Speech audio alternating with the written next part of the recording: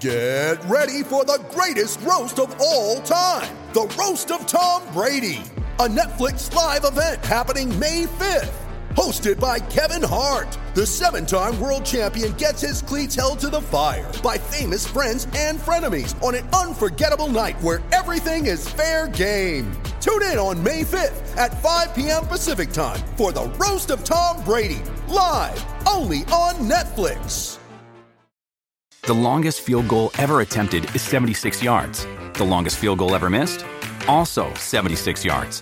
Why bring this up? Because knowing your limits matters, both when you're kicking a field goal and when you gamble. Betting more than you're comfortable with is like trying a 70-yard field goal. It probably won't go well. So set a limit when you gamble and stick to it. Want more helpful tips like this? Go to keepitfunohio.com for games, quizzes, and lots of ways to keep your gambling from getting out of hand.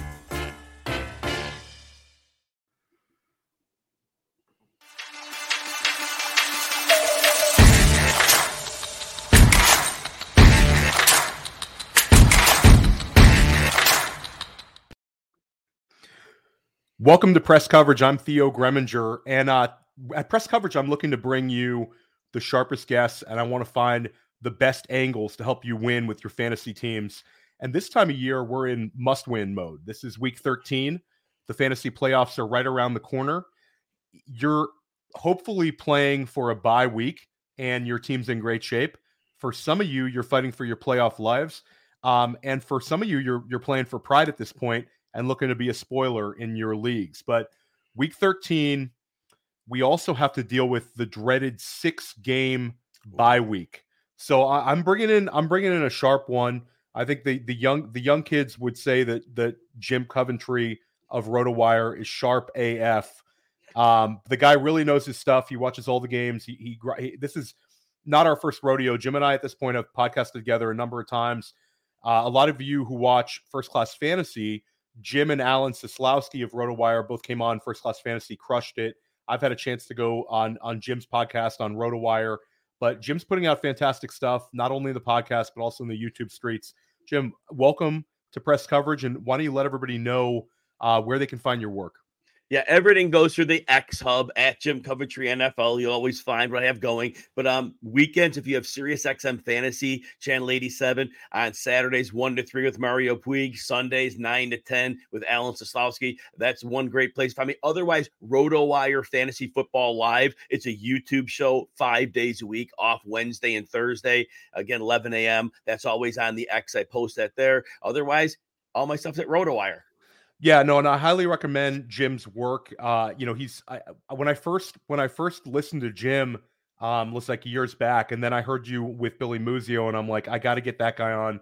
I got him on a Goat District, and now we just keep on rocking. So always enjoy our time getting a chance to talk to one another. And I think this week it's really important to have somebody like you because we're getting hit with like a lot of information. And we got to find the angles to kind of sift through what's real and maybe what was kind of a 1-week game specific. But, last night, I'm in the DMs talking about the show, giving you the show sheet. And like anything in fantasy football, we got to throw that completely out the window because we get a news bomb like this morning. I'm at the gym and I look at my phone and I see like a Schefter bomb that, Jonathan Taylor has a thumb injury, which we knew about from this weekend, but it says the word his future's in doubt. They use the word in doubt, which makes me think that the worst and some sort of structural thing, or God knows when it comes to something as complex as the thumb. Some people are like, it's just a thumb. Why don't you tape it up and play? But I'm not going to get into the medical side of this, but Jim, what are your thoughts, your panic level? And what kind of impact Jonathan Taylor missing games would have on the Colts offense, namely Zach Moss and then the wide receivers we like in Michael Pittman and Josh Downs. This is tough with Jonathan Taylor because, he got paid already. So there's that. So at least this is this case where I'm going to sit down to preserve my value, but we don't know the severity of the thumb. And many years back, DeMarco Murray, I remember they just put something on his hand and didn't use him as much in the receiving game. And they just handed him the ball and he did his job. But other players get shut down. So we're going to have to, unfortunately, anxiously wait to see what the circumstance is. I would imagine if the thumb is a problem and he can play, then he's still going to cede more work to Zach Moss than he had. But there is a real chance he misses time. But again, we don't have too much to go on here. But if Taylor is out, we already saw it from a production standpoint.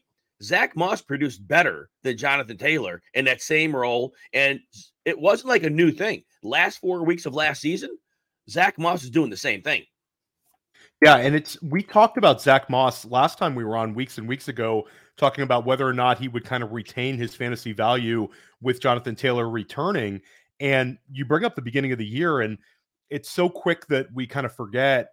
Zach Moss was not only putting up strong running back numbers, but he was putting up like week winning ones. He had a 20.7 point week, a 22-point week, a 33-point week, an 18-point week, and then he had the weird Jonathan Taylor returns, production, and he got you another 14-point week. And then this week with Taylor, he gets you 55 yards rushing to go with 15 receiving yards. So like Zach Moss has been a Shane Steichen guy all year long. And Zach Moss, if you have Zach Moss, you never root for injuries, but there's a reason that we roster handcuff running backs. And there's a reason that we continually say, like, when Jonathan Taylor returned, there were people asking whether they should cut Zach Moss. And it's like, at the very least, Zach Moss is the best handcuff, if not one of the best handcuffs in fantasy football. So it's two ways of looking at it. If you have Jonathan Taylor, your panic level's awful. You also have I think your scenario of some sort of a split because he's limited in workload is almost a nightmare for Taylor managers, because if you are able to sit him and put in a viable option, if he misses the game outright, that's almost better than, let's say he plays and they say, Zach Moss is running the ball well, let's just use JT on the goal line if we need to, or maybe not use him on the goal line at all because we're thumb, and you get like a 40% JT, 60% Zach Moss, and you're stuck with like 9 fantasy points. So I think there's a lot of nightmare scenarios. What about, take a step back, let's say Jonathan Taylor misses. Do you anticipate increased opportunities for like a Michael Pittman or a Josh Downs, or about the same? Well, I think, Theo, we already saw it earlier in the season. This offense does not change a bit. It doesn't matter if it's Zach Moss. It doesn't matter if it's Jonathan Taylor.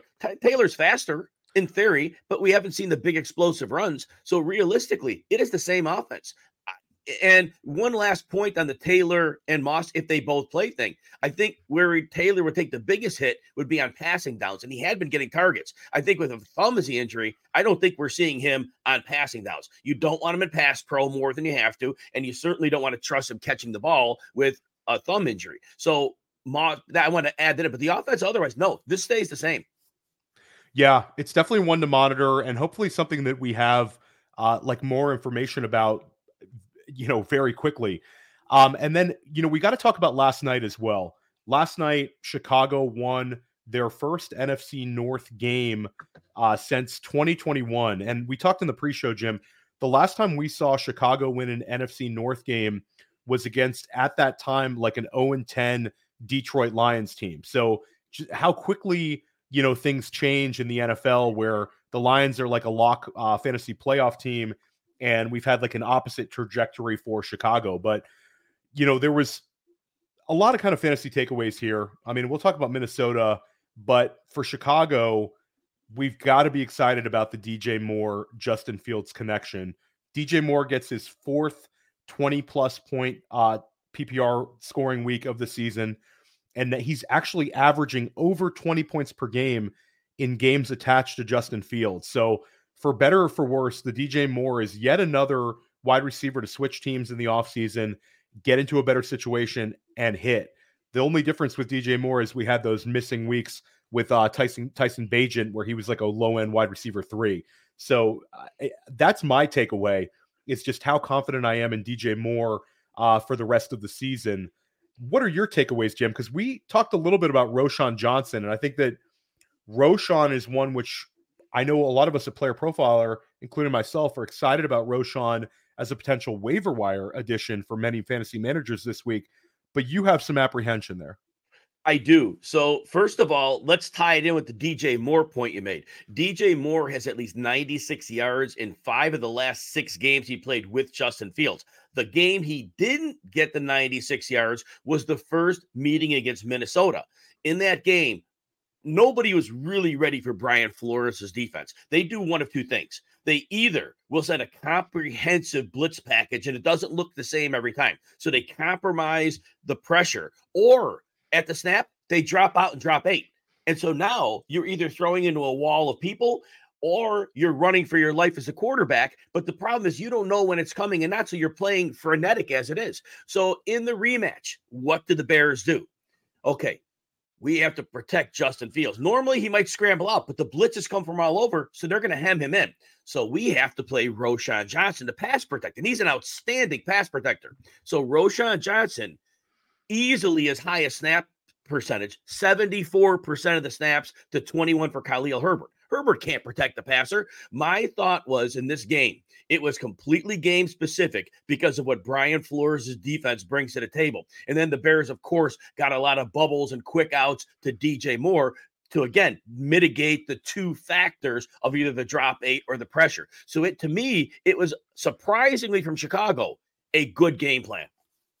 Yeah, I'll take kind of an in-between here. Like, I'm still going to add Roschon Johnson because it's a horrendous waiver wire week. And I think if you've already added Roschon Johnson, you've at least seen him be successful catching the football. So, I don't know, Jim. For me, it's when these teams go on bye weeks, I think they oftentimes self-scout. And I don't think they necessarily know their plan at the running back position. You also have the fact that Deonta Foreman was so successful. Does Deonta Foreman come back and just make this a backfield that's even like gnarlier, where we get a little bit more Roschon Johnson, we still have Khalil Herbert mixing in, and then we get a Deonta Foreman? I think realistically, all the scenarios are there.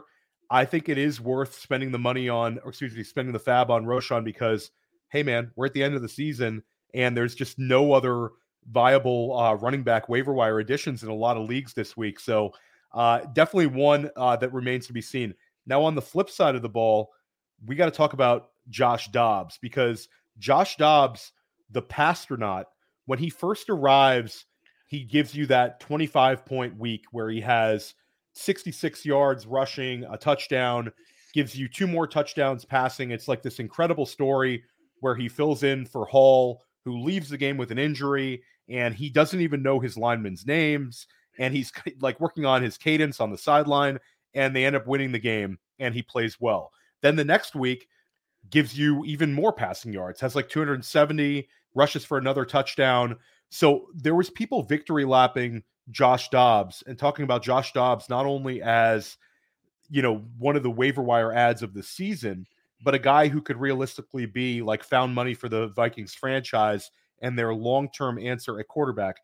And when you watch Josh Dobbs in those games, you said, how on earth was this guy a backup quarterback for so many seasons? And then you end up watching last night and you're like, okay, I get it. Dobbs has 4 interceptions. He does find TJ Hawkinson on a big touchdown late, but it wasn't enough. They lose the game. And now you have Minnesota saying that they're going to examine everything during the bye week. I mean, Jim, some of his misses were just awful. He had Jordan Addison wide open, completely misses him, like leads him out of bounds on a pass. So where are we at with Josh Dobbs? Do you think this is an aberration week, or is this a week where they have a chance to, during their bye week, get it together? Dobbs ends up getting Justin Jefferson back in week 14, and we see a little bit more like we are used to in like weeks 8 and 9, or do you think this is something that moving forward you're worried? There's a mixed portrait here. So first of all, Josh Dobbs was a backup quarterback for a reason. And he did really well with Arizona. And he goes to Minnesota. They have an amazing offensive line. They're up near the top in pass blocking, run blocking. But now, of course, no Jefferson. His targets were merely decent. But I think what film shows out on Josh Dobbs is this. First of all, he is comfortable playing to his right. The more film that gets out on him. Now, for those who are older in the audience, there was a man named Rick Mirer who was a Notre Dame graduate. And he was with the Seattle Seahawks, had an amazing rookie season for that time in that era. Well, correct me if I'm wrong, Jim. I'll show you my age. Rick Mirer was the same draft as Drew Bledsoe. That's correct. Okay, there you go. That's correct. So Rick Mirer, the tape came out on him, the same deal with Dobbs. He can do great to his right, but he's lost to his left. And so defenses overplayed the side of the field, and he was pretty much a backup or out of the league very soon after that. Well, Josh Dobbs, he's either rolling to his right or he's mostly looking for the tight end. Comfortable middle of the field throws. He's thrived in these situations. Can occasionally make some plays again when he's going to his right. Well, the Bears come in, and we'll give the Bears a little credit here too. The Bears, first of all, remember the Broncos earlier in the season. They play Miami and they get pasted, lay up 70. Now their season-long numbers look terrible. They are playing at a much higher level. The Bears are in a similar boat. The last few weeks, especially since picking up Montez Sweat, this defense has an emotional boost. They are playing faster. They are flying to the football. The secondary has played improved football because the Bears have improved their overall pass rush, and they don't have to quite cover as long. So Dobbs was kind of blindsided here, but the holes in his game are real. Now, here's where the mixed portrait comes in. Will Justin Jefferson's return change that? Because if Jefferson's back on the field, defenses will be not so inclined to bring as much pressure as Chicago did yesterday because you have more to worry about. Ultimately, Addison's a very good player, but defenses aren't losing sleep over him yet. And Hockenson, okay, throw underneath. So it was a mixed picture, but the Jefferson return complicates what we can expect from Dobbs going forward. I'm nervous right now for sure, but there is potential for a little bit of an increased production because of Jefferson. And it's, to me, the whole, like, we're looking into things at every position, like it's a little to put a little pressure on Dobbs, but do you foresee a scenario where Minnesota makes a switch at the quarterback position? I think that would be very reactionary and an incredibly big surprise. I think it's kind of nonsense, these reports, but what are your thoughts on that, Jim?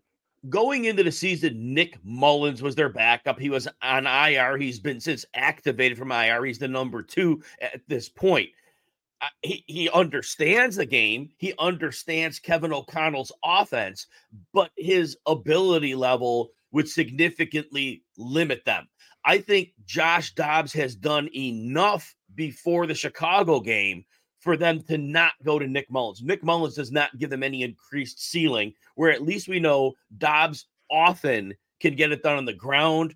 He could figure out a way. He's limited, but he's less limited than Nick Mullins. I don't think that's a move that can help them win. Yeah, it would be the ultimate galaxy brain, like play a guy who knows my system versus talent scenarios, and those rarely work out in any level of football, let alone the NFL. We got a lot more to talk about from week 12, and then we want to talk about some guys moving forward, regarding the fantasy playoffs after we hear a word from our sponsors.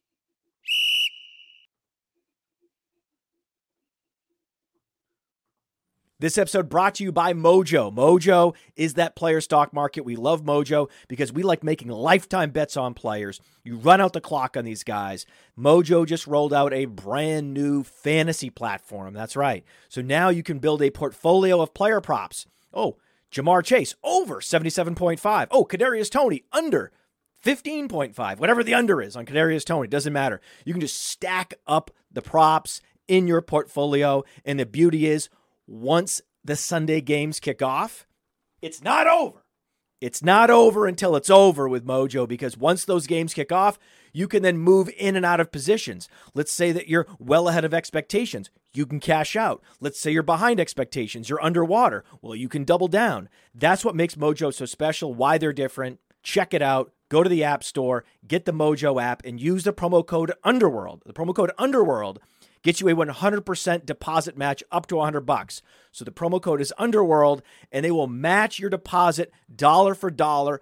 Go to Mojo, start building your portfolio, and then during the games, you can be a fantasy day trader. Woo. When you need mealtime inspiration, it's worth shopping Kroger, where you'll find over 30,000 mouth-watering choices that excite your inner foodie. And no matter what tasty choice you make, you'll enjoy our everyday low prices, plus extra ways to save, like digital coupons worth over $600 each week. You can also save up to $1 off per gallon at the pump with fuel points. More savings and more inspiring flavors make shopping Kroger worth it every time. Kroger, fresh for everyone. Fuel restrictions apply. At Evernorth Health Services, we believe costs shouldn't get in the way of life-changing care, and we're doing everything in our power to make it possible. Behavioral health solutions that also keep your projections at their best? It's possible. Pharmacy benefits that benefit your bottom line? It's possible. Complex specialty care that cares about your ROI? It's possible. Because we're already doing it. All while saving businesses billions. That's Wonder made possible. Learn more at evernorth.com/wonder. Welcome back to Press Coverage. I'm Theo Greminger, and I'm joined by Jim Coventry of RotoWire. And Jim, a lot of times this time of the season, when you get to, the week 12, week 13, week 14 and beyond, it's when we start seeing some of these breakouts for these younger wide receivers. Thinking back to A.J. Brown's rookie season, DK Metcalf's rookie season, Amon-Ra St. Brown's rookie season. There's been a number of these sort of players that catch fire towards the end of the year, and guys who maybe in the first half of the year we looked at as maybe a flex, and then they turned into a locked-in starter and a league winner type. Is Rashee Rice one of those guys? I mean, Rashee Rice comes off of the best game he's ever had as a pro. He was wide receiver 3 overall in the week, gives you 8 catches for 107 yards and a touchdown. People are starting to get very excited about Rashee Rice. I tweeted out that I think he's headed towards the 5th round, like the 5-6 turn of redraft next year. And I had a couple people saying, Theo, you're a little bit too low on that. He looks really good, and they're using him kind of in very smart ways. What are you seeing out there with Rice, Jim?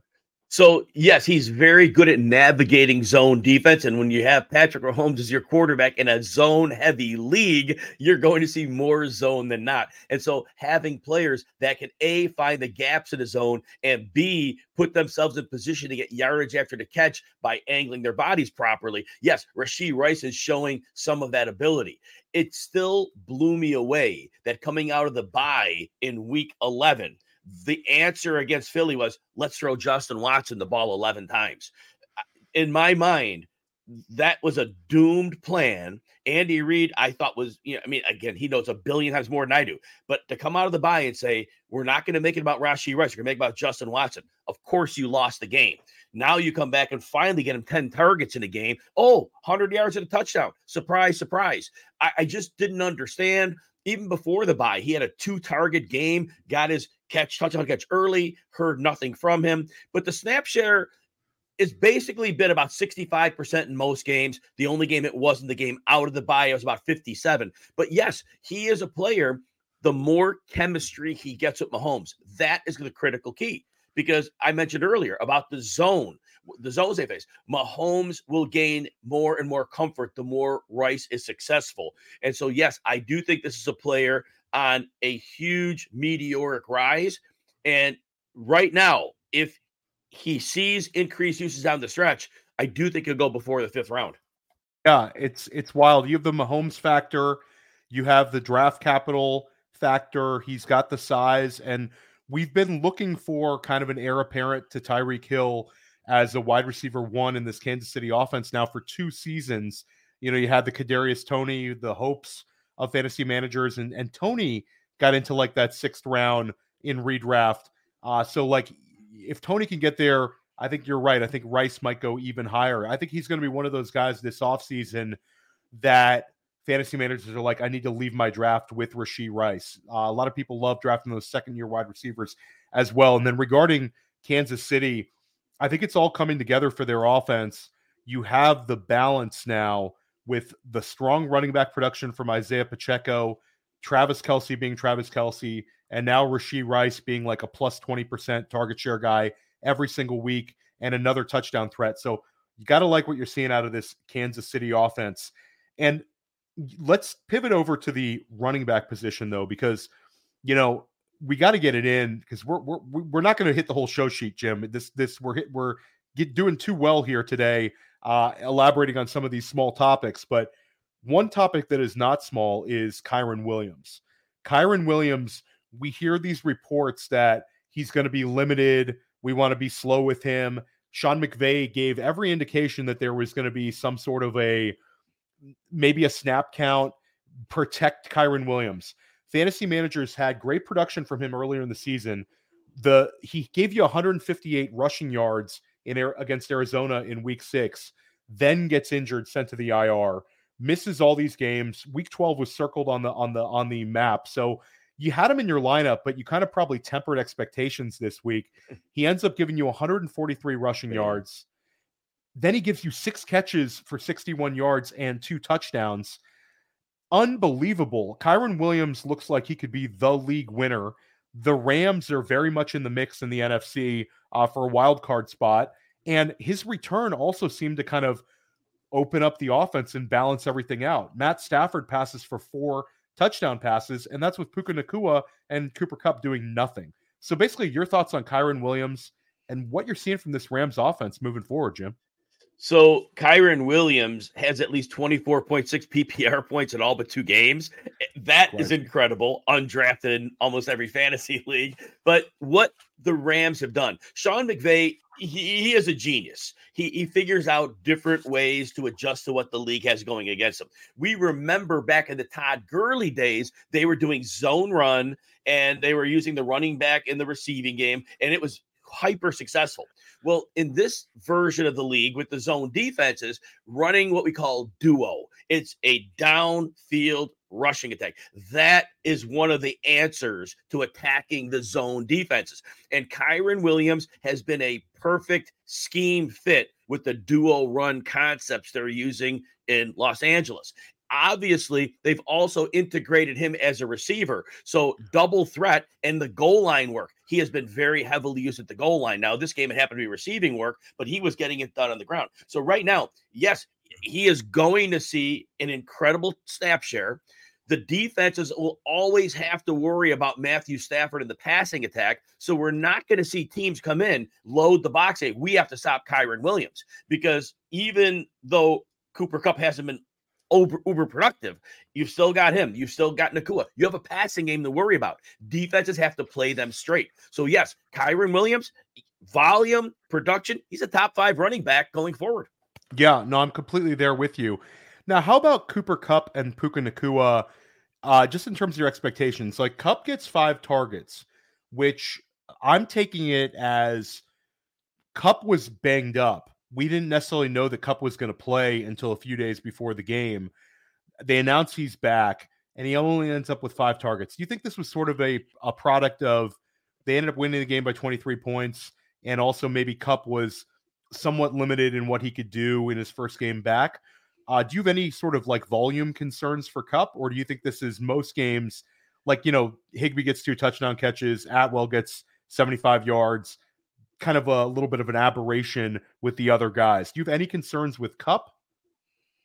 I mean, look at Kupp's last 4 games. And I know one of them had a backup quarterback, 2 for 29 and 7 targets, 4 for 21 and 10 with a backup quarterback. Yeah, what did he have? A 1 for 7? No, yes. A 1 for 11 against Seattle. 27% of the snaps. Okay. So he got hurt and that one limped out an ankle, but again, and then the 3 for 18 this week. Right now, something's not working in this offense.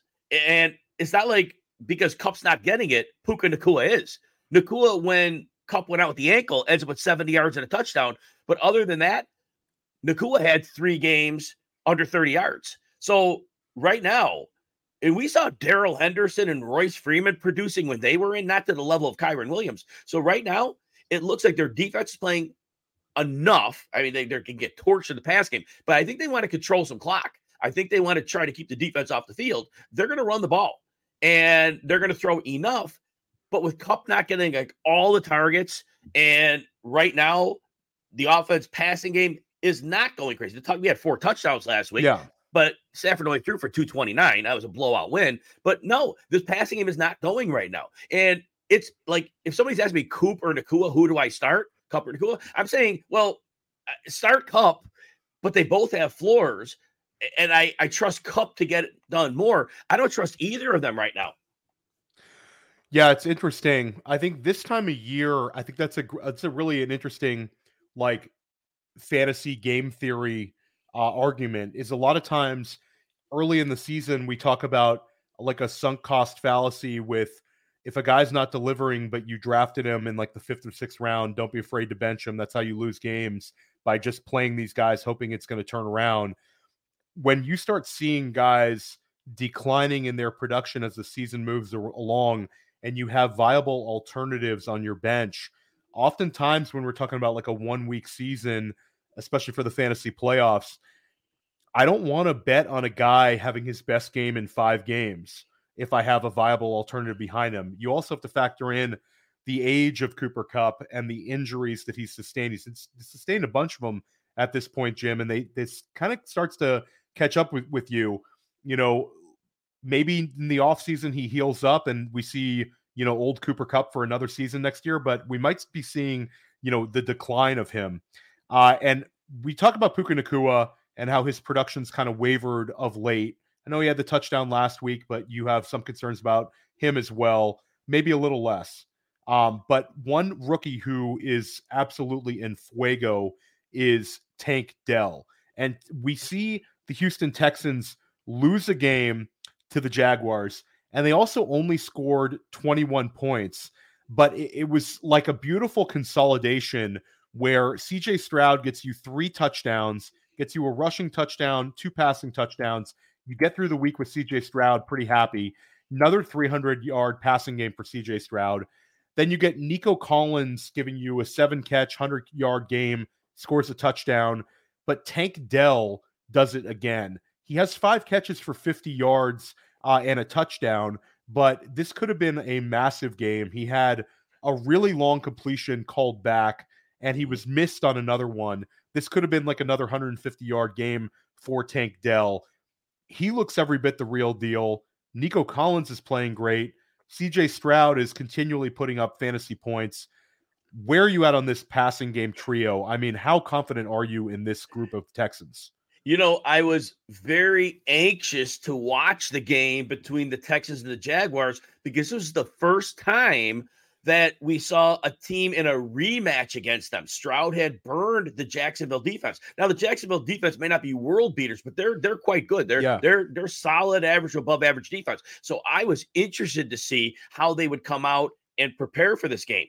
And look, Houston only scored 21 points, but Houston passed the test of flying colors because with adjustments made, the fact that Stroud was still able to get his stars the ball, that is that sign for CJ Stroud. That's the superstar sign. When you see somebody's change up or their reaction and you have an answer for it. So that is incredible. Now, Tank Dell, I still try to get my mind around 5'8", 165, only like a 4.47. He's for his size, that's a slow speed.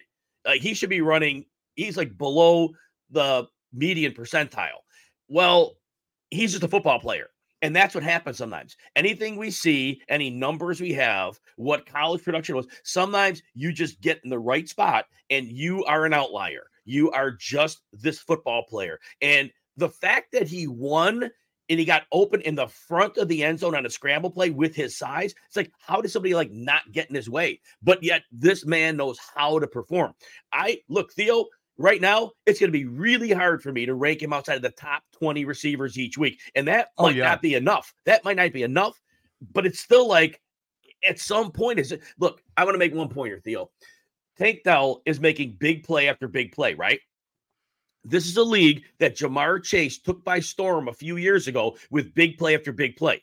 The league with the 2 high shells, they were able to limit most of Jamar Chase's big plays. His damage now is coming underneath, intermediate stuff. He isn't getting consistent downfield passes. The league took Jamar Chase mostly away from that. I have to think that next year when the league resets on a player, the league is really bad with in-season adjustments on single players. But if they could take away Jamar Chase's big play ability on a regular basis, you have to think they could do it to Tank Dell. It'll be very interesting because, you know, you bring up the speed of 4.47. When you watch him, though, it's one of those guys that plays faster in pads. And maybe doesn't necessarily test well in the 40 because he looks like a 4.3 guy out there. Right. One of our colleagues here on our podcasting network, is Jax Falcone of the Undrafted, who I think when it comes to dynasty is one of the sharpest guys out there, Scott Bollinger, aka. But he's been with saying the name Tyreek Hill. And it's kind of like when Tyreek Hill came into this league and was just different. And Tank Dell's doing it in different ways, but the ability to continually burn NFL defenses, make big plays, have these huge 20-plus point weeks. I mean, right now, from a rookie perspective, Tank Dell's having one of the best rookie seasons of all time. He's probably the best third-round NFL draft pick rookie since like Keenan Allen. And he's not hitting quite Jamar Chase and Justin Jefferson rookie year numbers. Those guys were like high 17 points per game, but he's averaging more points per game than Jalen Waddle, who was a borderline wide receiver 1 as a rookie. He's averaging more points per game than Amon-Ra St. Brown, who was a league winner. And he's averaging more points per game significantly than Garrett Wilson, who was the offensive rookie of the year. And he's not going to hit the Odell Beckham, Randy Moss rookies levels. Like, he's not there. But at the end of the day, when you're talking about the best 20 rookie wide receivers of all time, Tank Dell and also Puka Nacua are going to be there. So he'll be an interesting one that we're talking about like all summer long, Jim. I think that there'll be a wide kind of like range here of where people are going to be willing to push Tank Dell in drafts because this guy's terrific. Yes. Talk about Nico Collins, though. Nico Collins also is really shining, and the two seem to really complement each other very well.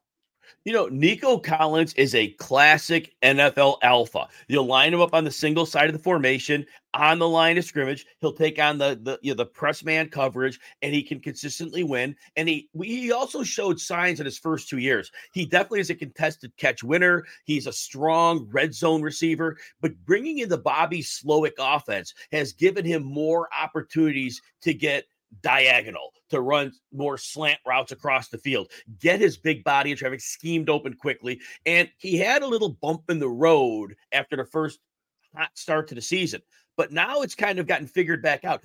Coaches like Bobby Slowick are good at making micro adjustments for their players. When Collins had not been performing, defenses were playing him a little more physically. They find ways as the San Francisco hybrid offense to find the receiver opportunities to get open. And Collins is that dominant receiver. And so, yes, the numbers he's posting, 7 for 65, not great. 7 for 104 to touchdown last week. These are the types of games we should consistently get from him. And I do think eventually we will see Nico Collins, and it might not be this year, but next year, he's probably a top 15 to 18 type receiver in PPR leagues. Yeah, I think that both those guys are going to get steamed up. And then you talk about how fantasy managers want to build stacks and to have correlation in their teams. There's going to be more CJ Stroud, Tank Dell, Nico Collins teams than anyone. And we could throw Dalton Schultz into that mix too. He's been very successful and he's not going to cost you that much. So we're already talking about redraft 2024. It's a lot of fun, Jim. And then I'll throw this out there. I have CJ Stroud, who's having one of the best rookie seasons of all time, probably breaks Andrew Luck's record for yardage at this point. I think that would be a reasonable bet unless he has an injury. Like, there's a chance that Houston makes a priority to go sign a free agent or drafts another receiver on like day 2 and then just say, you know what, this is how we're going to attack you. The Bobby Slowick offense is 3 wide receivers all the time. Let's add another one in the mix. So we don't know how this is going to look. It could be very, very scary next year. What a turnaround organizationally. And we've got to give some credit to another team, and that's the Baltimore Ravens. Baltimore Ravens this past offseason, they make the decision to get off of Greg Roman as offensive coordinator. Obviously, it seemed like a difficult decision from Harbaugh, who had a lot of history with Roman. Roman was obviously the offensive coordinator during the rise of Lamar Jackson. There's stagnation. They struggle to score. They make a change. Now you're seeing the Todd Monken offense, which took some very big steps forward and then lost Mark Andrews. Game 1 with no Mark Andrews, the Ravens won a Ravens-like game. Their defense shined. They completely shut down the Chargers, 20-10 win. They only passed for 177 yards, but they had nearly 200 rushing yards, and they did it a number of ways. it's still kind of difficult to decipher what this offense is going to be for the rest of the season. You have Baltimore now on the bye week, but I'm curious your thoughts. Let's start out with Zay Flowers. Zay Flowers catches 5 passes, gets 8 targets, gets a touchdown, very low yardage, a lot of stuff around the line of scrimmage. But then he also gets a rushing attempt, and he scores a touchdown on that. So to me, is Zay Flowers the biggest winner from the Mark Andrews injury? I call Zay Flowers the screen king. Obviously, he goes downfield some, but he's been heavily utilized there. And as we get these divisional rematches, they're likely to have down the stretch. Deep teams in their division have seen him already. It's going to be difficult to see if he has another answer, or if the coaches at Todd Monken has a different answer for him. Because if that's the way they're going to consistently use him, good defenses can kind of limit that.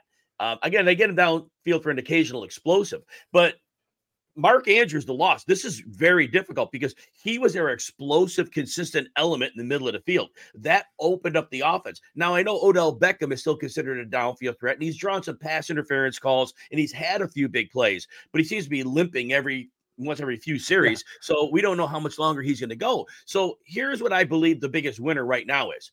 I think it's Keaton Mitchell. And it seems that Monken and John Harbaugh realized without Andrews in the lineup, we lost a lot of explosiveness. And again, I get Flowers is explosive, but it's in the shorter area. And you need to stretch a defense because defenses will come in and compress the field on you if they don't think there's a vertical threat to overcome that. Well, Keaton Mitchell is the one way they could add explosiveness into the offense. But I'm nervous about it because this is a crude comparison. But last year, we saw with the Cowboys, we saw Tony Pollard going bananas, and we saw Zeke Elliott doing as usual.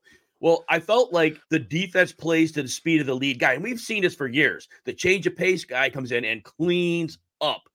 Keaton Mitchell had 46% of the snaps, which was more than the 27% of Edwards and 28% of Justice Hill. But if Mitchell's the lead guy and defenses are playing to the speed of him as the lead back, it may be counterproductive. If they use him strategically as the counterpunch to Gus Edwards, I think more explosive plays would come. But again, they need the explosive. So it's one of these riddles that they have to figure out on their bye week. But they have to get that speed in the game because they are going to struggle against compressed defenses now.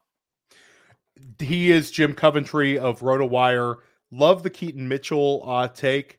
And again, I think that this offense, you also have like a couple of like Rashad Bateman starting to see a higher snap share. Isaiah Likely gets 6 targets. I think that they're still tinkering with this offense, and it's definitely one that we want to keep an eye on. But I do think that Keaton Mitchell in the flex moving forward is fine. And I think Zay Flowers locked in wide receiver 2, just based on the game planning for him. So this is definitely an offense to keep an eye on when we return from bye weeks. And speaking of bye weeks, no team has had a bigger offensive turnover in a positive way post bye week than the Dallas Cowboys. The narrative at first was, oh my gosh, look at CeeDee Lamb. CeeDee Lamb is doing historically great things here. CeeDee Lamb, of course, had the 3 straight games with 150 yards receiving and 10-plus catches. First player in NFL history to do that. But now the narrative has shifted. I mean, CeeDee Lamb is still crushing it, but the narrative seems to have shifted to Dak Prescott. And how could it not? Dak Prescott goes the game before the bye week.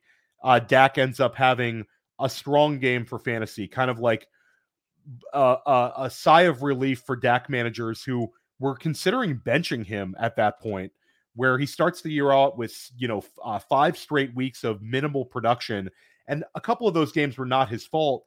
The defense was just completely demoralizing people. You think about that Jets game, that Giants game. There was no opportunities for Dak, but then the Arizona game was like rock bottom. Now they go into the bye week, and it's been ridiculous. The first game back, 300 yards, then a 370 passing yard game, a 400 passing yard game. The Carolina game, they're completely in control, really no need to do anything. And then this Thanksgiving, one of the most disrespectful and cocky and awesome things I've ever seen an NFL player do was Dak Prescott eating a turkey leg with a lot of game to go. I think John Madden would have loved that one. But Dak has been QB1 overall from weeks 8 through 12. and there's really no sign of slowing down. You're starting to see other Dallas Cowboys receivers making plays. How excited are you for Dak Prescott rest of the season, Jim? Yeah, the excitement level is through the roof. And what I think happened, especially in the bye week, Mike McCarthy came into the season. He did want to run the ball. He wanted to keep his defense off the field. I believe that was his vision. It was limiting the passing game attempts. But the Dallas Cowboys do not have a sustaining rushing attack. Tony Pollard has not been a sustainer. He's been about 4 yards per carry. Rico Dowdle, not the guy you're going to put on the offense on his back. I think they realized, and even Brian Schottenheimer's the offensive coordinator, they really had to be like gritting their teeth, but they realize the only way they're going to keep up offensively is if they lean on the passing game and use the running game in a secondary capacity. And they have turned it over to Dak Prescott. And Dak Prescott's a great processor, reads defenses extremely well, gets to his checks very quickly. But like you mentioned, they also figured out how best to deploy CeeDee Lamb. Don't just use him in the slot, use him outside as well. Move him around, make him a player that defenses are not going to be able to keep up with because you don't know where he's going to be at all times. And then with that, everything else builds off it. Brandon Cooks finds more space. There's more room for Jake Ferguson in the middle of the field. So this will continue, and Dak will ride his three weapons, and this is going to be a great end of the season for him. Yeah, and what a narrative change. You had all these kind of like talking heads being so critical of Dak Prescott early in the season. You saw like guys on like ESPN and NFL Network. You didn't really have that sort of panic with fantasy analysts. We just know more than those guys, I think, at this point, Jim.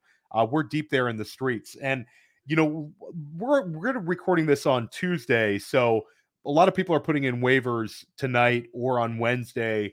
And one guy who's available on waivers is Curtis Samuel. Has a very big game on Thanksgiving Day.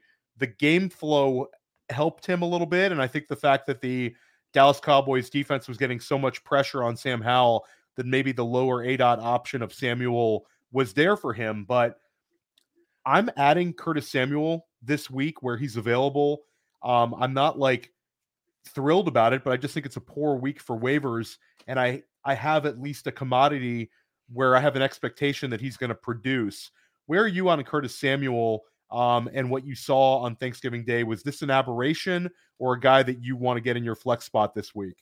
So, first of all, Curtis Samuel has a week 14 bye. So those who are picking him up are really eyeballing this week. And we'll talk about the Miami matchup, but I think you're right on this one, Theo. Curtis Samuel, so how he's been utilized. So we know that Sam Howell will take too many hits, hold the ball to him. But Eric Bieniemy, about a month ago, really made a fundamental shift. He made it a point to get pass routes out quickly. So we see Howell's getting the ball out much faster. He's taking less hits, taking less sacks. Well, when you're playing last week a game against Dallas, they realize the pressure that Dallas brings. So the answer to that is getting the ball out quickly in the middle of the field, because Dallas plays one of the highest rate of man coverage in the league. And so they're going to press up those receivers. And if the pressure is coming fast, you don't have a window to throw. Against zone, you do. The middle of the field was going to be the play. I thought Logan Thomas would have the big game. He did a little bit, but it was the middle of the field to Curtis Samuel that got it done. This week is more of the same. Now, I know Miami lost Jalen Phillips. That's a huge loss, but they still have enough pass rush to get to them. But the thing with Miami is the Vic Fangio defense. They are playing zone. They're playing more of a shell. They don't want to give up explosives. They do give you the middle of the field. This is a great setup for Curtis Samuel. Yeah, I'm excited for it. And sticking with Miami on the opposite side of the ball, I think we could talk about Raheem Mostert's season, but I think every podcast is doing that. Mostert is 4 touchdowns away from breaking Ricky Williams' record for most rushing touchdowns as a Miami Dolphin. Wild, another guy that we got to talk about this offseason is Mostert. But my takeaway with Miami that I want to get your opinion on is it seems like we're kind of beginning to see similar paths as last season. Last season, we had Jalen Waddle and Tyreek Hill with this incredible target share. They had, I believe, like a 52% target share for the season, easily the highest target share for any two players in the entire league last year. They go to play Kansas City in Germany, get smacked. it's 21-7 and basically Mostert falls in the end zone to make it a 21-14 game. Then they go on their bye week and come back and they beat a kind of a plucky, difficult to beat Las Vegas Raiders team. But we started to see the target shares collectively go up. I believe they were like 52%, 53% target share against Las Vegas with Hill and Waddle combined. Now on Black Friday, where they played the Jets, the passing volume was not high, but we had a 72% target share for Hill and Waddle. It was in complete consolidation, and both of the players put up very big fantasy games. Is this something moving forward that we're going to see from this Miami team, Jim, where it's complete consolidation and then the rest of the touches are all running back touches? How excited basically should Jalen Waddle managers be? So Jalen Waddle, we know the speed and the talent is very, very high, but he hasn't had massive production. He had the 100-yard game against the Jets. Prior game, 4 for 55, 3 for 42 before that. So I don't know that he has been optimized this year in the offense. Last year, I thought they did a better job of getting him more explosive routes. But here's the problem. Waddle can get downfield. The emphasis has been on Tua getting it out quickly. One of the fastest release times of passing the football in the league. And I think that has taken away some of the downfield part of Waddle's game. It's Tyreek Hill when the play breaks down and Tua's in scramble mode. Those deep passes go there. So Waddle is going to be heavily reliant on yards after the catch, and we're not seeing it to the level we saw it last year. So I think he has a great floor, but even in the red zone, it seems to be mostly about Tyreek Hill now and the running backs. Waddle gets to touchdowns occasionally, but I think he has a little lower of a floor than we like and not quite as high of a ceiling. He's still a great wide receiver too, but those down weeks are tough. This week against Washington, Jim, Jalen Waddle, 150 receiving yards. I'm flag planting it. And then next week, a matchup where a lot of pressure on that Tennessee offense to kind of play keep up. That game could quickly get away from Tennessee. You could see Jalen Waddle getting behind that defense as well. So I'm going to be a little more optimistic about Jalen Waddle. Quickly, Drake London had his best fantasy performance since week 6. Obviously had some injuries where he missed some time, but he gets a 5-catch, 90-yard game. Obviously, Bijan Robinson we feel thrilled about. The usage is completely there. He smashed. But are you looking at Drake London, a guy who really had a strong end of the season last year, kind of on that similar path this year as well? Or should we kind of temper expectations? Look, Drake London would be a superstar if he was in the right situation. And the fact that they can't get him ceiling games. Atlanta's not scoring enough points. They're not making a priority to pass in the red zone, especially to wide receivers. And I just think London is a floor play at this point. I don't see the ceiling games. Yeah, he had the 96 yards. It was nice, but that was far from a ceiling game. That's kind of, you would hope you'd have 6 or 7 of those in a season for a receiver of London's caliber. So he's a great player, just trapped in what right now is a system that's not working, and they're not winning games. And so you think that they would fix this. I don't know how much they trust Desmond Ridder. I really do think they need to hide him as much as possible. And we've seen as a result, Bijan Robinson's usage has gone way up the last couple of weeks, and they still are doubling down on the run game because obviously, like I said, you can't put the team on Ridder's back. Ridder is awful. I mean, I know we've had some 300-yard passing games this season, but he's just a very limited quarterback. It'll be very interesting to see kind of what Drake London does next year. You got to figure that there's a change at the quarterback position coming. You know, you have multiple guys that are going to be drafted in the top 10. Usually that leads to a couple of displaced starters. Hopefully Atlanta gets them, and we see some Drake London breakout in year 3. We could spend 20 minutes on the Buffalo-Philadelphia game.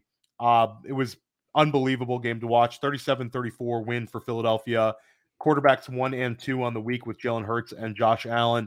My big takeaway was Devonta Smith continues to smash. You're going to see Devonta Smith probably closer to his 2022 points per game scoring moving forward. Even when Dallas Goedert returns, I don't really anticipate Devonta Smith kind of getting put back in the bag. Has a 7-catch, 106 yards and a touchdown performance. That was kind of, for me, the biggest takeaway. Is there a fantasy takeaway for you from either side of the ball, Jim? Well, I even thought 2 weeks ago that Devontae Smith was in for an upturn. It was because Dallas Goedert's out. When defenses approach Philly, look, Dallas Goedert might not have gaudy numbers, but every defensive coordinator knows the damage he could do if you don't put proper attention on him. And there's basically 3 players you had to worry about. You had to worry about A.J. Brown, you had to worry about Goddard, you had to worry about Devontae Smith. Well, when one of them is out, it's a completely different scenario. Now it's like, okay, we know Devontae Smith's great, but we have to slow down A.J. Brown. And we saw a concerted effort to put extra attention on him because without Dallas Goedert, go ahead, Jack Stoll or Olamide Zaccheaus, who did score a touchdown, or Julio Jones, fine, whatever. We're taking out A.J. Brown. So the result was that Devontae Smith had favorable situations, and they were certainly going to throw him. He's a star. Throw him the ball. Dallas Goedert's pushing the play this week. When he comes back, defenses will not be able to allocate the same resources on A.J. Brown they had. A.J. Brown is going to get his. A.J. Brown, look, we have Tyreek Hill, we have Justin Jefferson, we have, and I'm missing one of the big 4, and Jamar Chase, and we have A.J. Brown. They are all the best receiver in the league. They're tied. They do it in different ways. A.J. Brown is getting his. They're not going away from him, but if a defense could take him away, they have to. That won't happen when Goddard's back. I love it. We had so much to talk about on the show sheet, Jim, but we're hitting almost our time limit here. You've been very generous with your time and your takes. Jim, you talked about a number of players that maybe you have some concerns about. We talked about Cooper Kupp. We've talked about some guys that you're very excited about for the fantasy playoffs. Why don't we start out with a guy that you're very excited about, whether it has to do with their schedule or it has to do with kind of their role. Who's the guy that you're really leaning on, that you're really, really stoked about having in your lineup for the fantasy playoffs? It's old and boring, but it's Mike Evans. Yeah, love it. Tampa Bay is very good at pass protection. When they played the 49ers, okay, fine. Baker Mayfield's under duress, but they played the 49ers. Every other week, he has enough time to throw, but he has made it a priority to get the ball to Evans. And Evans has had some drops and some misplays, but for the most part, Evans gets it done almost every week. And Tampa's defense, they have some names, but they are allowing points on the board, so they have to throw every week. So Mike Evans, I'm really excited about him rest of schedule. I love Mike Evans, and that's another one we'll talk about this offseason. He has his first 2-touchdown game this past week. He's scoring a touchdown every single week, like you said, Jim. Starts out the season with 3 straight games with a touchdown. Defenses know it's coming, and they can't stop it. Chris Godwin looks like he's complete dust. Basically, defenses know that the ball is going to Mike Evans and Rachaad White, and that's it. A little bit of Cade Otton mixed in, and obviously a little Godwin mixed in. So, Mike Evans, if you have him, he's wide receiver 9 on the season. I think he could finish inside the top 5 at the wide receiver spot. Got to be excited about Mike Evans. For me, I'm excited about Josh Jacobs, and I know that they have the bye week this week, but he had 20 carries, 110 yards this past week. He had his highest yards per carry of the entire season, and he gave you 4 catches. In weeks 9 and 10, he gave you a 26 and 27 carry week. This is like the new Las Vegas Raiders identity, where Antonio Pierce has done everything he can to talk up Josh Jacobs, wants him to be a Raider for life. Now they have the bye week. I think that the bye week is, okay, Josh Jacobs, get a little rest, and when you come back, we're getting right after it. Minnesota Vikings, LA Chargers, 2 winnable games, both at home in Vegas. Then they play that same Chiefs team on the road in week 16, then Indianapolis week 17. I'm excited about Josh Jacobs. I think Josh Jacobs is firmly in the mix for top 5 running back rest of the season. Anything that they can do to get him the ball, they're going to do it. Now, we talked about Evans. We talked about Josh Jacobs. Time, I guess, is a flat circle, Jim. We don't need to really think in the offseason. Just draft guys with past fantasy production. Get yourself a Jacobs and an Evans, like those boring picks. Nobody in your league will say, awesome pick, Jim. But both of those guys are paying off right now. Now, you talked about Kupp. You gave us one earlier. Who's another guy that you're getting a little bit worried about rest of the season? Oh, man, top of my head, I wasn't even thinking about this question, any particular one player. But I can start out if you want. If you like, for me, I'm really worried about this Bengals offense. Jamar Chase, I know we're starting, but, Jamar Chase could have me or you at quarterback, and we're still going to start him in any time in our fantasy lineups because he's Jamar Chase. But to go from, the stats from this past week for Chase could have been even worse. He caught like 2 deflected balls that could have gone opposite ways. I mean, he ends up with only 6 targets and he catches 4 of them for 80 yards. He's giving you essentially wide receiver 3 numbers, and that's Pittsburgh. He'll have a couple of decent games, but I think that the quality of the Cincinnati Bengals offense without Joe Burrow going down to Jake Browning, Jamar Chase is like a low-end wide receiver 2. As painful as that is for me to say, despite his immense talent, I just don't have any real hopes for this Bengals offense. And I think that that's like, it's almost worse than a guy you talked about, like with Kupp, where Kupp, you potentially could have a situation where, you know, maybe you have a red hot rookie, maybe you have a Rashee Rice on your team, maybe you have a viable alternative to start him.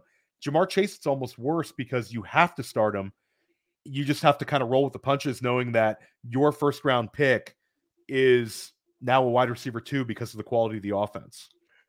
I'm worried about Travis Etienne. Early in the season, it was 88% snap share. He was getting 22 plus touches a game. Coming out of the week 9 bye, not even close. He's about 64% of the snaps. Dearness Johnson's heavily involved. And the problem for Etienne is the run blocking is horrific. And with him getting, now I know he had 20 carries last week. It was the kind of the way that game went, but he had 14 and 9 the 2 prior weeks. What the lower carries does to him, it limits his ability to hit big plays. It's like lottery tickets. The less chances you have, the less chance you have to hit. Well, that's the problem. The big plays aren't coming because he's not getting enough attempts to do it. And even in the receiving game, he's been catching the ball, but earlier in the season, we were seeing yardage. But since the bye, we have a 9-yard, a 7-yard. He did get 30 on 4 catches last week. So, and he's not finding the end zone early in the season, multiple times, 3-game drought. I don't know that it's changing, and he's getting less work. Difficult times, tough times. I think that the big takeaway for everybody moving forward for the playoffs, the best advice I could give for fantasy playoff football is, when you draft guys in August, it's a seasonal game. Fantasy football is always a weekly game, but you're still drafting with a seasonal trajectory. When you get to the fantasy playoffs, don't have the fear of benching a guy. If you hate the matchup, go down swinging. Be very, very cautious with your sit starts because there is really no tomorrow in single elimination fantasy football. The yesterday's price is not today's price. Teams change, situations change. Don't be afraid to put a red hot guy into the lineup. Don't be afraid to put a guy in who's going to get excessive volume versus a guy who's maybe scored for you early in the season. It becomes more and more of a weekly game the further we get into the season. Do you have any fantasy advice with your years of expertise, Jim, to dole out to fantasy managers as they make their playoff runs? Well, I know like ESPN leagues still have their trade window open. If you still have a trade window open, if you're in a league where you have a really good bench where you're like starting caliber players and you don't know who to start, if you could package up a couple of producing players for an upgrade to your starting position, your roster, that's a move I'm willing to take every time. If you know you're in the playoffs, and yeah, we're always taking risks with injuries, but shorten your bench if you can improve your starting lineup to make sure, because look, it takes some luck to win in the fantasy playoffs. But if you increase the ability of your starting lineup, it puts you in a decreased luck scenario. Depth does not matter nearly as much when you have only a couple weeks to play. Jim, this was awesome today. I love doing it. Let everybody know where they can find your great work. You can find me at the X at Jim Coventry NFL, and that's the hub where everything is at. So just make it easy. Yeah, highly recommend Jim's work. Highly recommend the work that you guys put out at RotoWire. It's very, very good stuff. Check out First Class Fantasy. Billy Muzio and I are going to be recording at 3:30 Eastern Time on Thursday. And then Friday, I'm with your boy, Alan Seslowski, and the Podfather for the Sonic Truth Dynasty podcast. I believe we're going at 10:30 in the morning Eastern Time. Check out Player Profiler Twitter to confirm that. And then Friday afternoon, my Dynasty podcast, Dynasty Life, which is basically the Dynasty version of press coverage. I have Scott Connor of Dynasty Trades in 5 coming on. Scott's one of the best out there when it comes to discussing Dynasty. So definitely check us out. Check out my waiver wire article that drops today right on playerprofiler.com. And everybody, it's time to get after it. Let's take a little extra time with your lineups, take a little extra time with your waiver wires. Before you know it, this thing is going to be over, and it's going to be the off season. Put everything you have into it. Jim Coventry, check him out at RotoWire, and we'll check you guys later. Have a great rest of the week. With Kizik Hands Free Shoes, motion sounds something like this. Kizik helps you experience the magic of motion. With over 200 patents and easy-on, easy-off technology, you'll never have to touch your shoes again. There are hundreds of styles and colors, plus a squish like nothing you've ever felt. For a limited time, get a free pair of socks with your first order at kizik.com/socks. Hey, I want to take a moment to thank you for tuning in. It's important to me that all of our media be free. This is only possible because of you allowing a true independent sports media enterprise to thrive unlike any other in the business. So please subscribe to the All In Package to continue to make all of this possible, to ensure that all of our stats, information, data, content is available to you, especially you, the people that get the site and get the show.